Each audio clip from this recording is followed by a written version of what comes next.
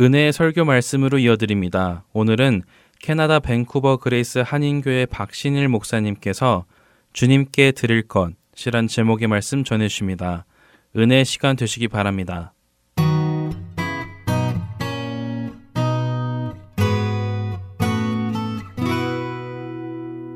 오늘은 성탄절이고 주일입니다.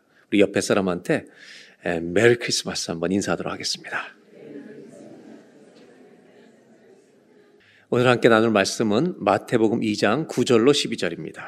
우리 처음부터 다 같이 함께 봉독하도록 하겠습니다.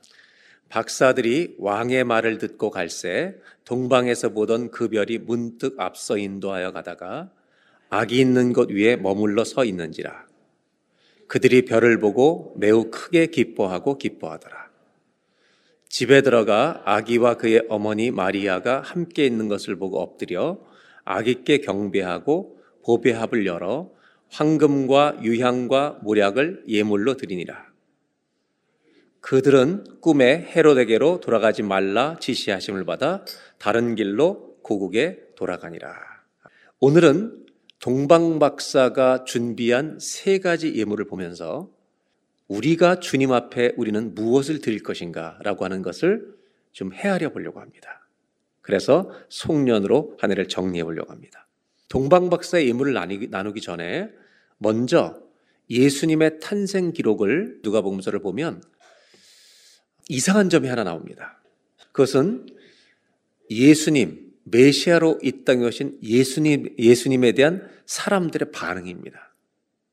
먼저 오늘 마태복음 2장에 나오는 동방박사들의 반응은 이해할 만하고 합리적입니다. 이들은 멀리서 예수님이 태어나셨다는 이야기를 듣고 왕을 경배하러 옵니다. 마태복음 2장 2절에 오늘 우리가 읽은 앞부분에 이런 구절이 나오는데요. 2장 2절을 제가 읽어드리겠습니다. 유대인의 왕으로 나신 이가 어디 계시냐? 이미 이때 유대인은 헤롯 왕이라는 왕이 있었는데요. 우리가 동방에서 그의 별을 보고 그에게 경배하러 왔노라. 뭐 하러 왔다고요? 경배하러, 예배하러 왔다고 말합니다. 별을 보고 예배하러 왔다. 이들은 예수님이 왕으로 오신 것을 알고 합리적으로 반응하고 이해할 만하게 반응했습니다. 두 번째는 헤롯 왕입니다. 헤롯 왕은 자기가 유대의 왕이었습니다.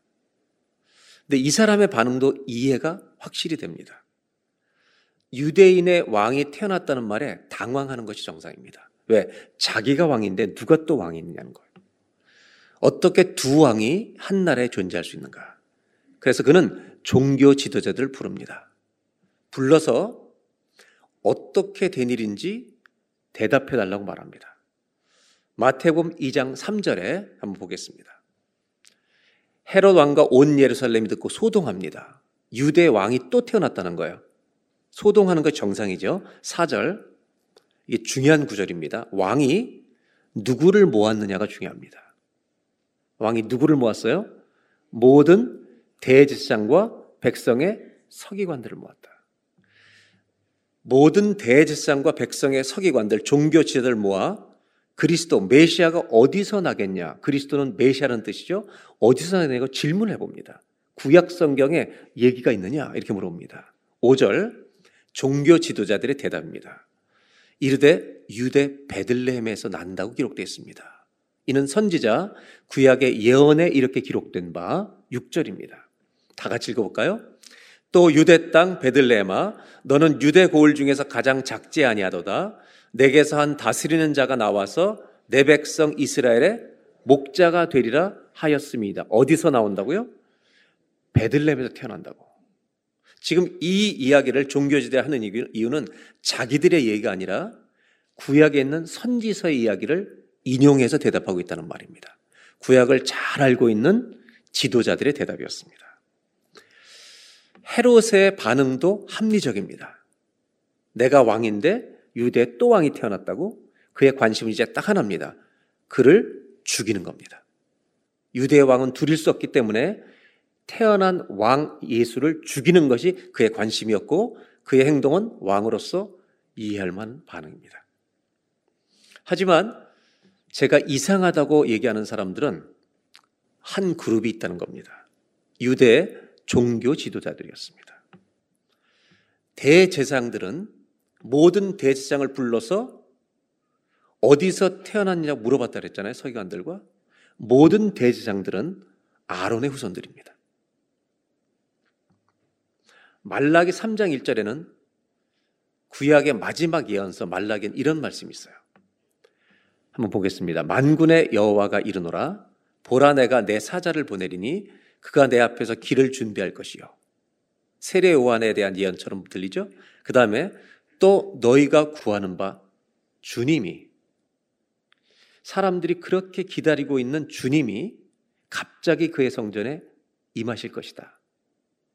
그 주가 올 것이라는 것을 이야기합니다. 그러면서 너희가 사모하는 바 언약의 약속의 사자가 임하실 것이라고 이렇게 말라기 기록되는데, 이 종교 지도자들은 이 말씀을 이미 다 잘 알고 있는 사람들입니다. 이처럼 메시아가 갑자기 오실 것이라는 예언이 있었고, 초대교회 역사 기록에 보면 유다 사람들만이 아니라 그 당시 로마에도 퍼져 있는 소문이 있었습니다. 메시아가 온다는 소문이었고, 어떤 기록이 남아있냐면 역사 기록에는 많은 사람들이 메시아를 기다리고 있었다고 그 시대 절망적인 상황 속에서 기록이 남아있습니다.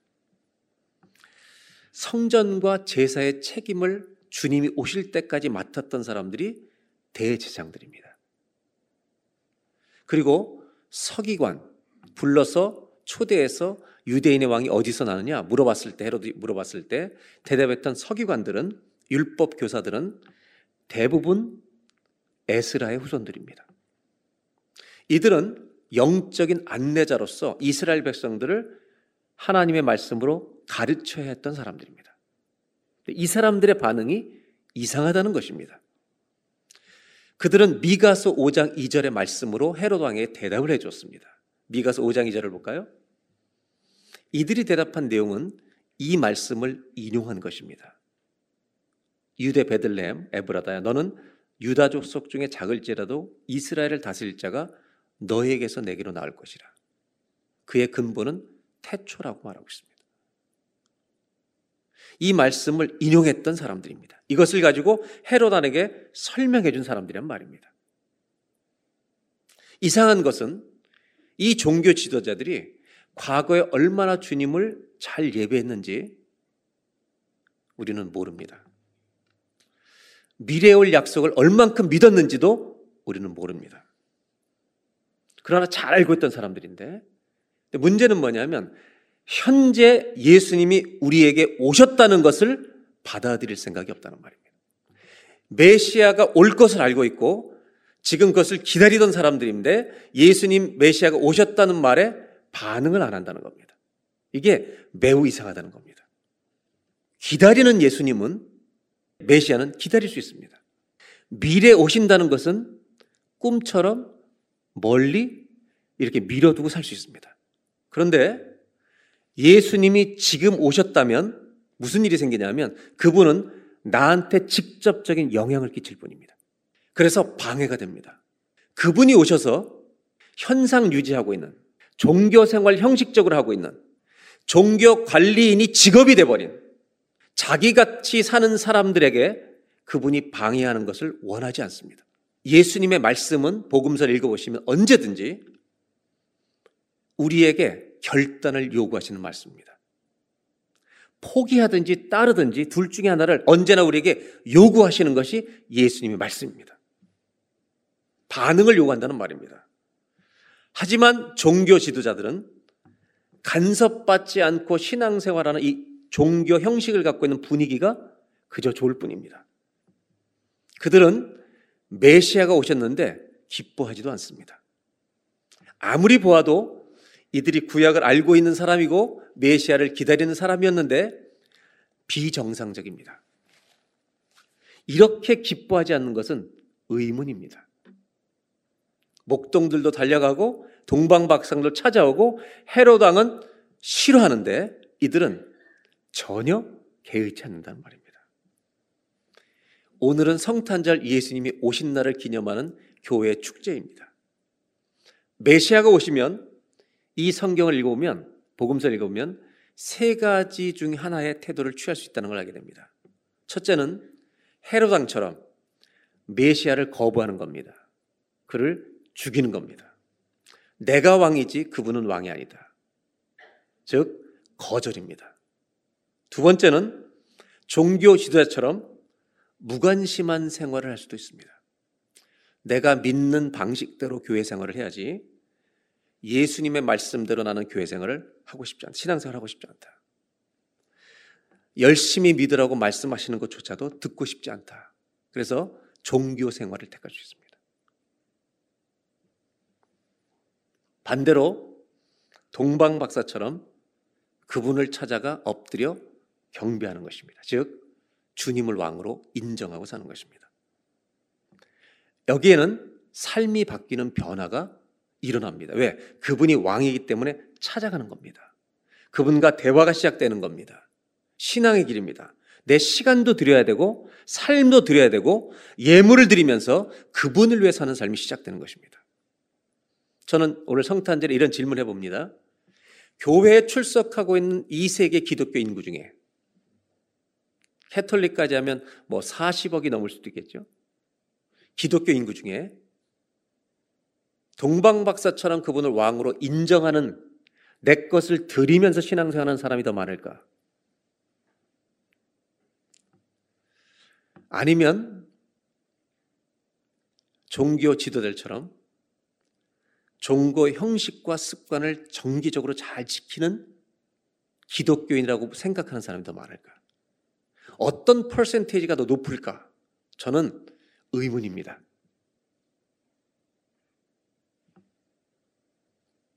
누가 더 많을지. 더 중요한 거는 종교 지도자들, 이 사람들은 자기들이 하나님을 잘 믿는다고 끊임없이 생각하고 있다는 것입니다. 오늘 크리스마스를 맞이해서 우리 모두 주님을 메시아로 모셔드리는, 그리고 환영하는, 기뻐하는 교회로 거듭나기를 바랍니다.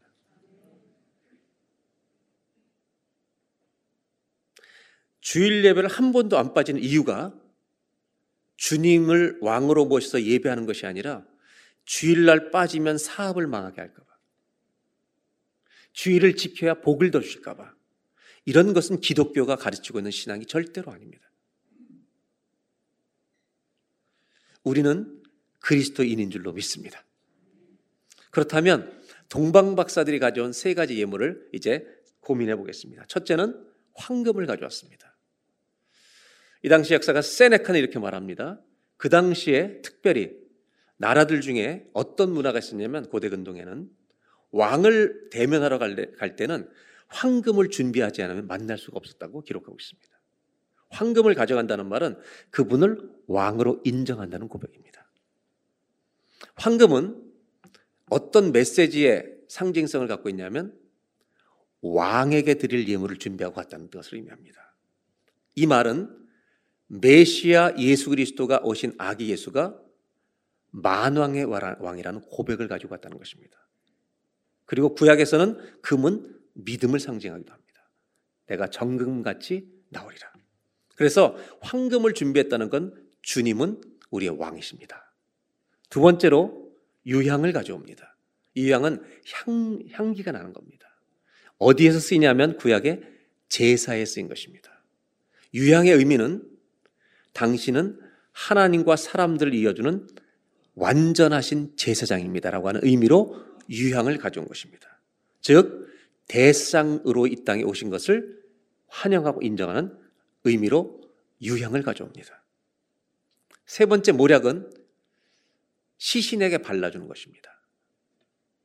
이 의미는 예수님은 우리를 위해 죽으러 오셨다는 것을 의미합니다. 그래서 모략을 준비해서 이 선물을 드린 것입니다. 이것이 동방박사 오늘 읽었던 이분들이 예수님께 드렸던 예물입니다. 그렇다면 우리 모두는 예수님을 만왕의 왕으로 고백하는 사람들입니다. 제 질문은 우리는 무엇을 주님께 드릴 것인가 라는 질문입니다. 성탄절에 그분이 우리의 영원한 생명의 선물로 오셨는데 우리는 그분께 무엇을 드리며 살 것인가? 이것이 성탄절과 송년주의를 겸한 말씀이 되려고 하는 것입니다. 이런 관점으로 생각해 보면 좋겠어요. 우리가 하나님을 만나는 길을 가고 있는 사람들인데 주님께 드릴 선물을 생각해 보신 적은 있습니까? 아이패드? 천국에 없습니다. 주님께 뭘 드리실 것인가? 저는 하나님이 기뻐하시는 것이 무엇인지를 좀 생각해 보려고 합니다. 히브리서 11장 6절을 다 같이 한번 보겠습니다. 한 줄만 다 같이 읽을까요? 시작. 뭐가 없이는요? 그럼 뭐가 주님을 기쁘게 하는 거예요? 하나님이 언제 기뻐하시냐? 우리가 주님을 믿을 때 기뻐하시는 겁니다. 화려한 걸 준비하는 게 아닙니다. 진짜 믿으라는 겁니다. 메시아가 오셨는데도 믿지 않는 겁니다, 지도자들이. 저분이 내 삶을 방해할까 봐 싫은 겁니다. 황금을 드렸다. 이것이 우리에게 무엇을 드려야 할지를 가르쳐주는 메시지입니다. 어떤 것이 필요하냐면 예수님이 우리의 왕이시라는 믿음의 예배가 필요한 겁니다. 믿음의 예배는 뭐냐면 이것이 예물입니다. 우리가 오늘 예배 드릴 때 주님을 믿는 믿음의 예배를 드리라는 겁니다. 종교 형식의 예배를 드리지 말고 믿음의 예배라는 건 뭐냐면 쉽게 설명드리면 고백이 있는 예배입니다. 고백이 있는 예배가 믿음의 예배입니다. 하나님이 내 인생의 왕이십니다. 나의 아버지십니다. 이렇게 우리를 사랑하신 주님을 향한 고백을 주 앞에 드리는 것이 믿음의 예배라는 겁니다. 이런 일이 고백을 할 때 하나님은 내 안에서 역사하시는 일을 예배 중에 행하신다는 겁니다. 쓰러진 자들에게 하나님은 나의 아버지고 통치자입니다. 이런 고백이 있을 때 주님은 우리를 일으켜 주신다는 것입니다. 이런 예배가 주님께 드린 선물이라는 겁니다. 예배는 나를 지배하며 왕노릇하는 것들이 다 무릎을 꿇는 겁니다.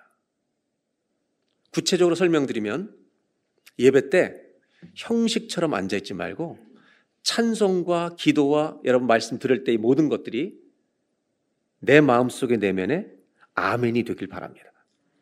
이것이 내 고백입니다. 이런 고백으로 한번 예배를 드려보자는 겁니다. 예수님이 이걸 기뻐하신다고 말씀하십니다. 누가복음 15장에 먼저 잃어버린 양을 찾을 때 5절을 보겠습니다. 찾아낸 즉 즐거워 어깨에 메고. 6절 집에 와서 그 벗과 이웃을 불러 모으고 말하되 나와 함께 즐기자 나의 잃은 양을 찾아내오노라. 주님이 가장 기뻐하신 일 중에 하나는 잃어버린 양이 돌아오는 겁니다. 하나님을 모르던 사람이 주님을 알고 거듭나고 주님의 자녀로 돌아온 이 일을 주님은 기뻐하신다는 겁니다. 9절에 드라크마를 잃어버린 여인이 하나를 찾습니다. 찾아낸 즉 벗과 이웃을 불러 모으고 말하되 나와 함께 즐기자 잃은 드라크마를 찾아내었노라. 주님의 기쁨은 당신이 지은 피조물들 중에 하나님을 안 믿고 거부하던 사람들이 주 앞에 돌아오는 일을 가장 기뻐하신다는 겁니다. 탕자의 비유에 32절에 이렇게 말씀하십니다. 동생 때문에 삐져있는 형에게 이 내 동생은 죽었다가 살아났으며 내가 잃었다가 얻었기로 우리가 즐거워하고 기뻐하는 것이 마땅하다 하니라. 잃어버린 것을 찾을 때 기쁨이 너무너무 크다는 겁니다. 하나님의 나라가 도래하는 일에 반드시 쓰임받는 섬김과 수고가 우리의 몸에 증거가 있길 바랍니다. 그것만이 남을 것입니다. 마지막 모략입니다. 이 모략은 죽으러 오신 것을 기억하며 드린 예물입니다. 우리도 죽을 날을 기억해야 합니다. 주님께 더 가까이 나아가면 살다가 주 앞에 들어간다는 말입니다. 초대교회 기독교인들은 뭘 먹고 살지, 어떻게 살지 여기에 관심이 있지 않았습니다. 이거보다 더 큰 관심은 뭐냐면 어떻게 죽느냐였습니다. 이것에 관심이 더 많았습니다. 좋은 죽음을 준비한다는 것은, 잘 들으셔야 합니다. 좋은 죽음을 준비한다는 것은 죽음을 위해 사는 것이 아닙니다. 죽음을 소원하고 갈망하는 이상한 사람이 되는 게 아닙니다. 죽음 예측하는 자가 되는 게 아닙니다. 죽음을 준비한다는 것은 죽음이 끝이 아니라 죽음이 내 인생의 completion, 완성이 되게끔 사는 것입니다. 내 인생, 하나님의 생명의 마지막 완성이 죽음이 되게끔 더 주님께 가까이 가며 사는 것입니다. 아모스 4장 12절에 이렇게 우리를 놀라게 하는 말씀이 있습니다. 이스라엘아, 너의 하나님 만나기를 준비하라. 우린 하나님을 만나러 가고 있는 중입니다. 모략을 드렸다는 것, 주님의 죽으심을 준비한 예물입니다. 우리도 드려야 될 건 뭐냐면 내 죽음이 주님을 만나는 완성이 되게. 그러면 이건 할 수 있잖아요. 다른 길로 가지 말고 주님 만나러 가는 걸음을 가지고 사는 것입니다. 한 해 연말입니다, 여러분. 마지막 주일이에요. 송년주일.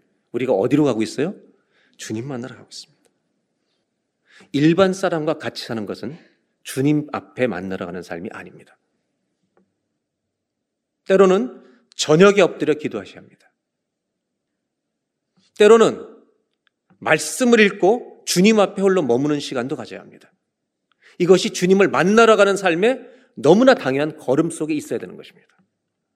먼저 그의 나라와 그의 의를 구하는 것에 나를 드리는 것이 필요합니다. 그것이 소중해지는 걸 알수록 여러분, 우리는 함께 내 시간을 통제하게 됩니다.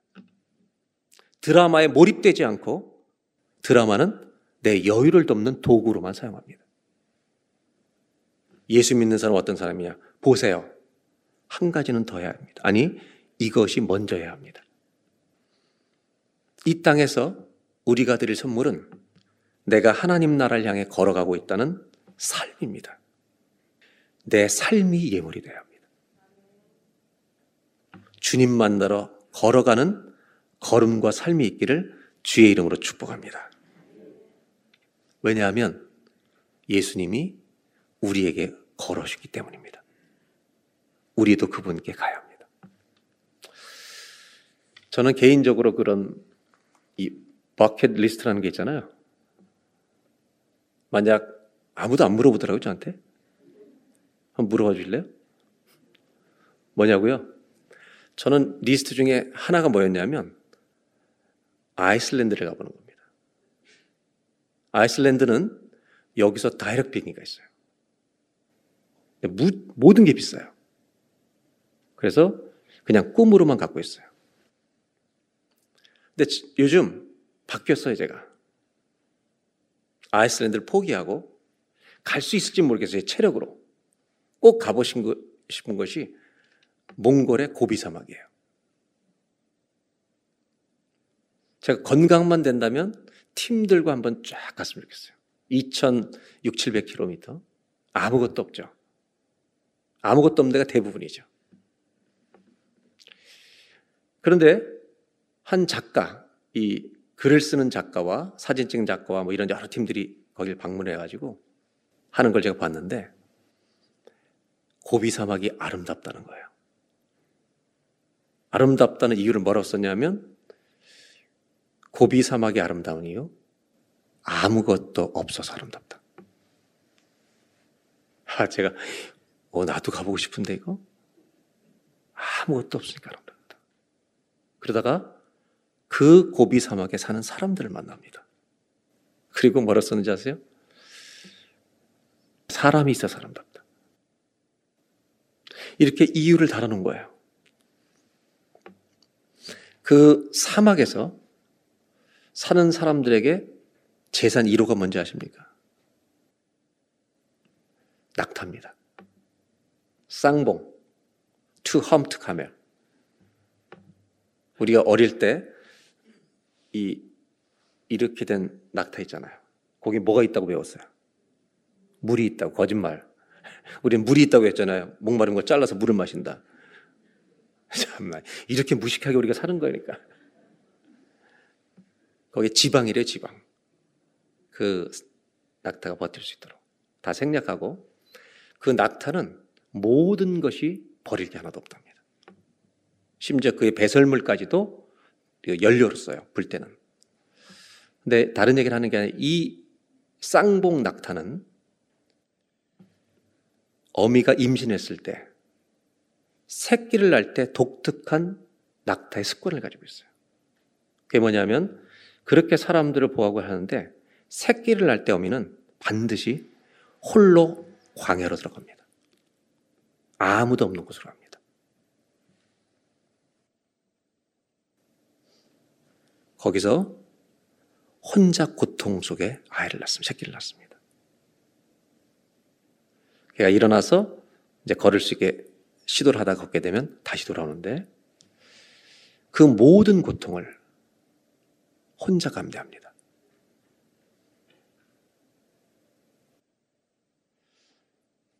가장 위험한 것은 여우나 늑대들 공격을 받을 때 위험하니까 그거를 보호를 잘하면서 홀로 그 광야로 들어갑니다. 저는 그걸 보면서 이런 생각을 했어요. 우리 인생도 우리에게 찾아오는 고통을 나 혼자만 견뎌내야 될 때가 있다는 겁니다. 아무도 도와줄 수 없는 나만이 지고야 하는 고통의 광야가 우리 모두에게 있어요, 없어요? 다 있잖아요.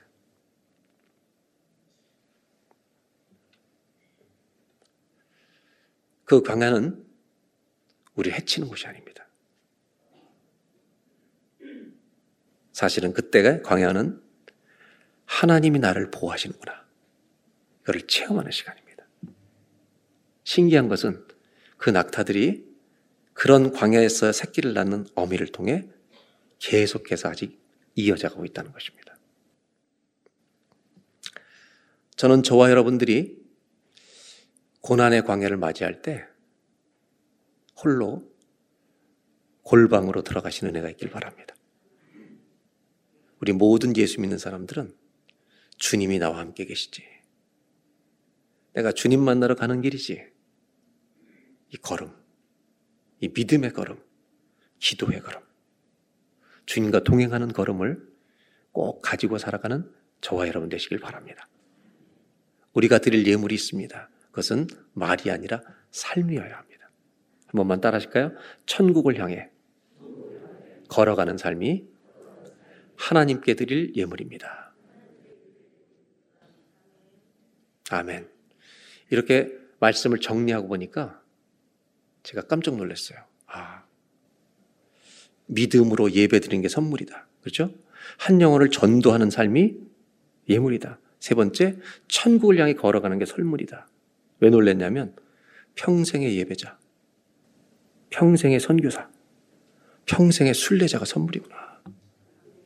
저는 10주년 때 받은 말씀인데 20주년 때 확인을 하는 거예요. 이게 주님이 주신 말씀이 맞구나. 한 번만 따라 하실까요? 요한계시록 22장 20절. 아멘. 주 예수여 오시옵소서. 이것이 송년주일에 주님께서 우리에게 주시는 말씀이 되기를 주의 이름으로 축원합니다. 기도하겠습니다. 하나님, 우리 예수님은 우는 자의 위로시고 없는 자의 풍성이며 잡힌 자의 노임 되시며 우리의 기쁨이 되십니다. 약한 자의 강함이시고 추한 자의 정함이십니다. 그 예수님이 우리에게 와주셔서 감사합니다. 우리들도 주님 만나러 가는 길 똑바로 걸어가게 하옵소서. 예수님의 이름으로 기도드립니다.